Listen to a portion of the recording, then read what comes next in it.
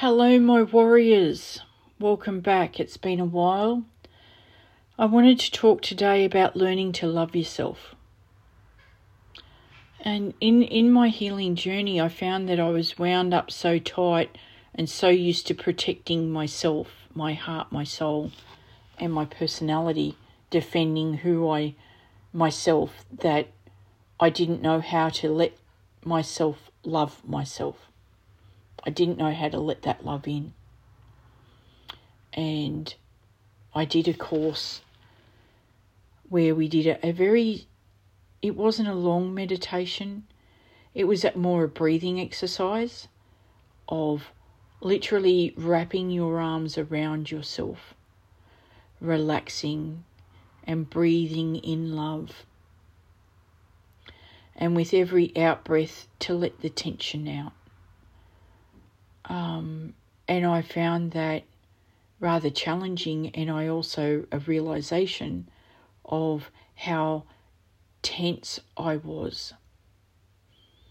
I also used chamomile and lavender essential oils on my pillow at night because I found that helped me sleep. I would only sleep 4 or 5 hours in a night because the anxiety that I had got through the trauma just kept me awake. So learning to love yourself. You are inherently good and beautiful. And learning to love you just as you are.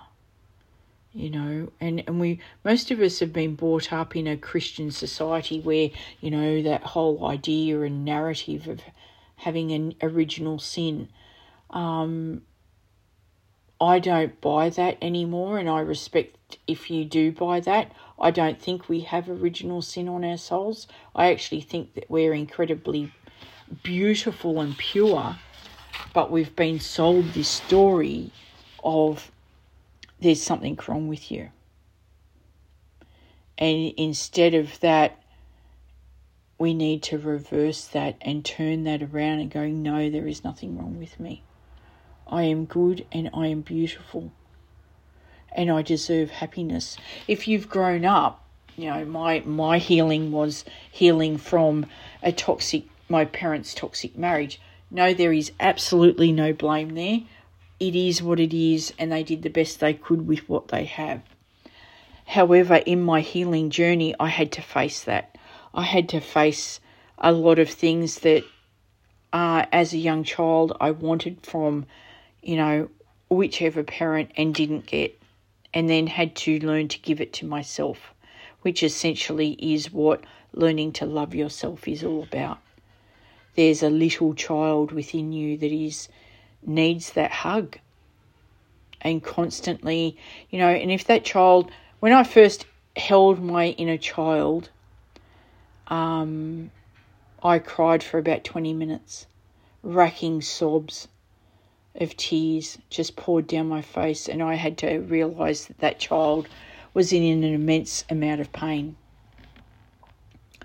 And then I left her alone for a while, and for about 5 years actually, and then when I finally came back home to Mum and Dad's, I learnt to nurture her all the time. I learnt to give her what she needs. And with that came peace. With that came, a letting go of anxiety. With that came joy, happiness, seeing the beauty, watching the birds, watching the wind in the trees, and just like a childlike awe and wonder at nature. It wasn't just that exercise of holding myself and breathing in love and letting out the tension. And you will get very uncomfortable when you first do that. But it wasn't just that exercise. It was also learning to give myself what gave me joy. without guilt. And that was going for a swim to the ocean. The waves and the ocean have a healing presence. There is something about salt water that heals. I don't know the science around that, but I encourage anybody that it might not be the ocean, it might be going to the bush. I have a very dear friend that goes bush, and I like going bush too. I like swimming in fresh water too. There's nothing quite like it. Anything to do with nature, anything that gives you joy. If you are committed in your healing, you have to allow yourself permission. You have to be committed to doing things that give you joy every day. And in the beginning, I had to do it every day, and I grieved over winter because I thought, what the fuck am I going to do now? I can't swim in the ocean. Well, I can. I'm not a member of the icebergs, though. So, but I will. We're in winter now here in Australia, and I probably will continue to go once a week to the ocean. I don't have to go every day these days, but I'm committed to going 3 times a week to the gym and swimming in a heated pool 3 times a week, because it relaxes me, it gives me joy.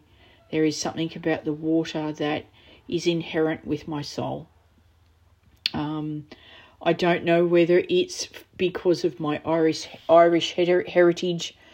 Ancestors back in Ireland used to live by the sea. I don't know.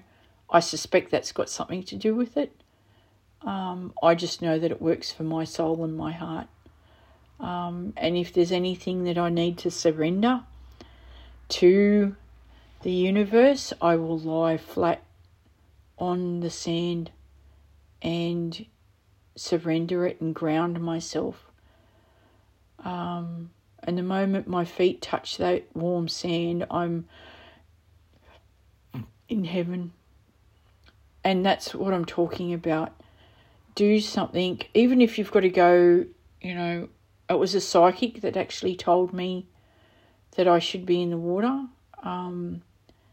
If there's a spiritual leader or mentor that you have that you can go to and get advice, or if you already know what you need, sometimes we need a bit of help with that stuff.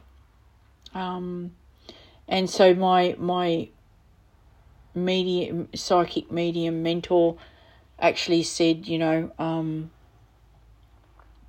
need to be in the water. And when I look back after that session, I actually realised that I have adored the water my whole life. And I had let being an overweight person hold me back. So after she told me that that's what I needed to do, I actually went to the local swimming pool in an old bra, knickers and a T-shirt. So, I didn't let it stop me back then, which I find highly amusing right now. But I wondered why all the old guys were looking at me. Yeah. So, find something that really gives you joy and re-nurtures your soul, because I'm telling you, it is vital to your healing. And if you haven't done it for a while, and you used to that's, nurturing yourself, and you haven't done it for a while, in the next 2 weeks, get out there and do what gives you joy. And learn some breathing techniques. And look after yourself. Go to therapy if that's what you need. Take medication if that's what you need. I know I've suffered from depression my whole life, talking about mental illness. And one thing that I learned about 15 years ago is if I need to be on medication, I need to be on medication. And take the medication, but together with the medication, go to a good psychologist that you connect with, deal with what needs to be dealt with. If you've got to take medication for the rest of your life, then that is what you have to do. There is no shame in that. That is what you've got to do. It's very hard to live in today's world. We live in a very capitalistic, very greedy world where you have people that are suffering, and nobody on earth should suffer, but greed has allowed suffering. And most souls can't handle hearing about it. So we aren't in a position of power to do anything about it either. The only control we've got is at the election polls, and sometimes that doesn't really do much either. So there's no shame in getting on meds. I resigned myself to it. I've met people from a domestic violence childhood, and they've said, I know I've got to be on medication for the rest of my life. I don't deal with life without it. Go to a therapist, counsellor, psychologist to help you through the rough patch, and look after yourself, self-nurture yourself, and learn to love yourself. And if you would like a session with me, my email is all lowercase barefootcoach@yahoo.com. I'm also on Facebook under Barefoot Warrior Coaching. I hope you have a lovely day, my warriors. Be kind to yourself, and remember I love you.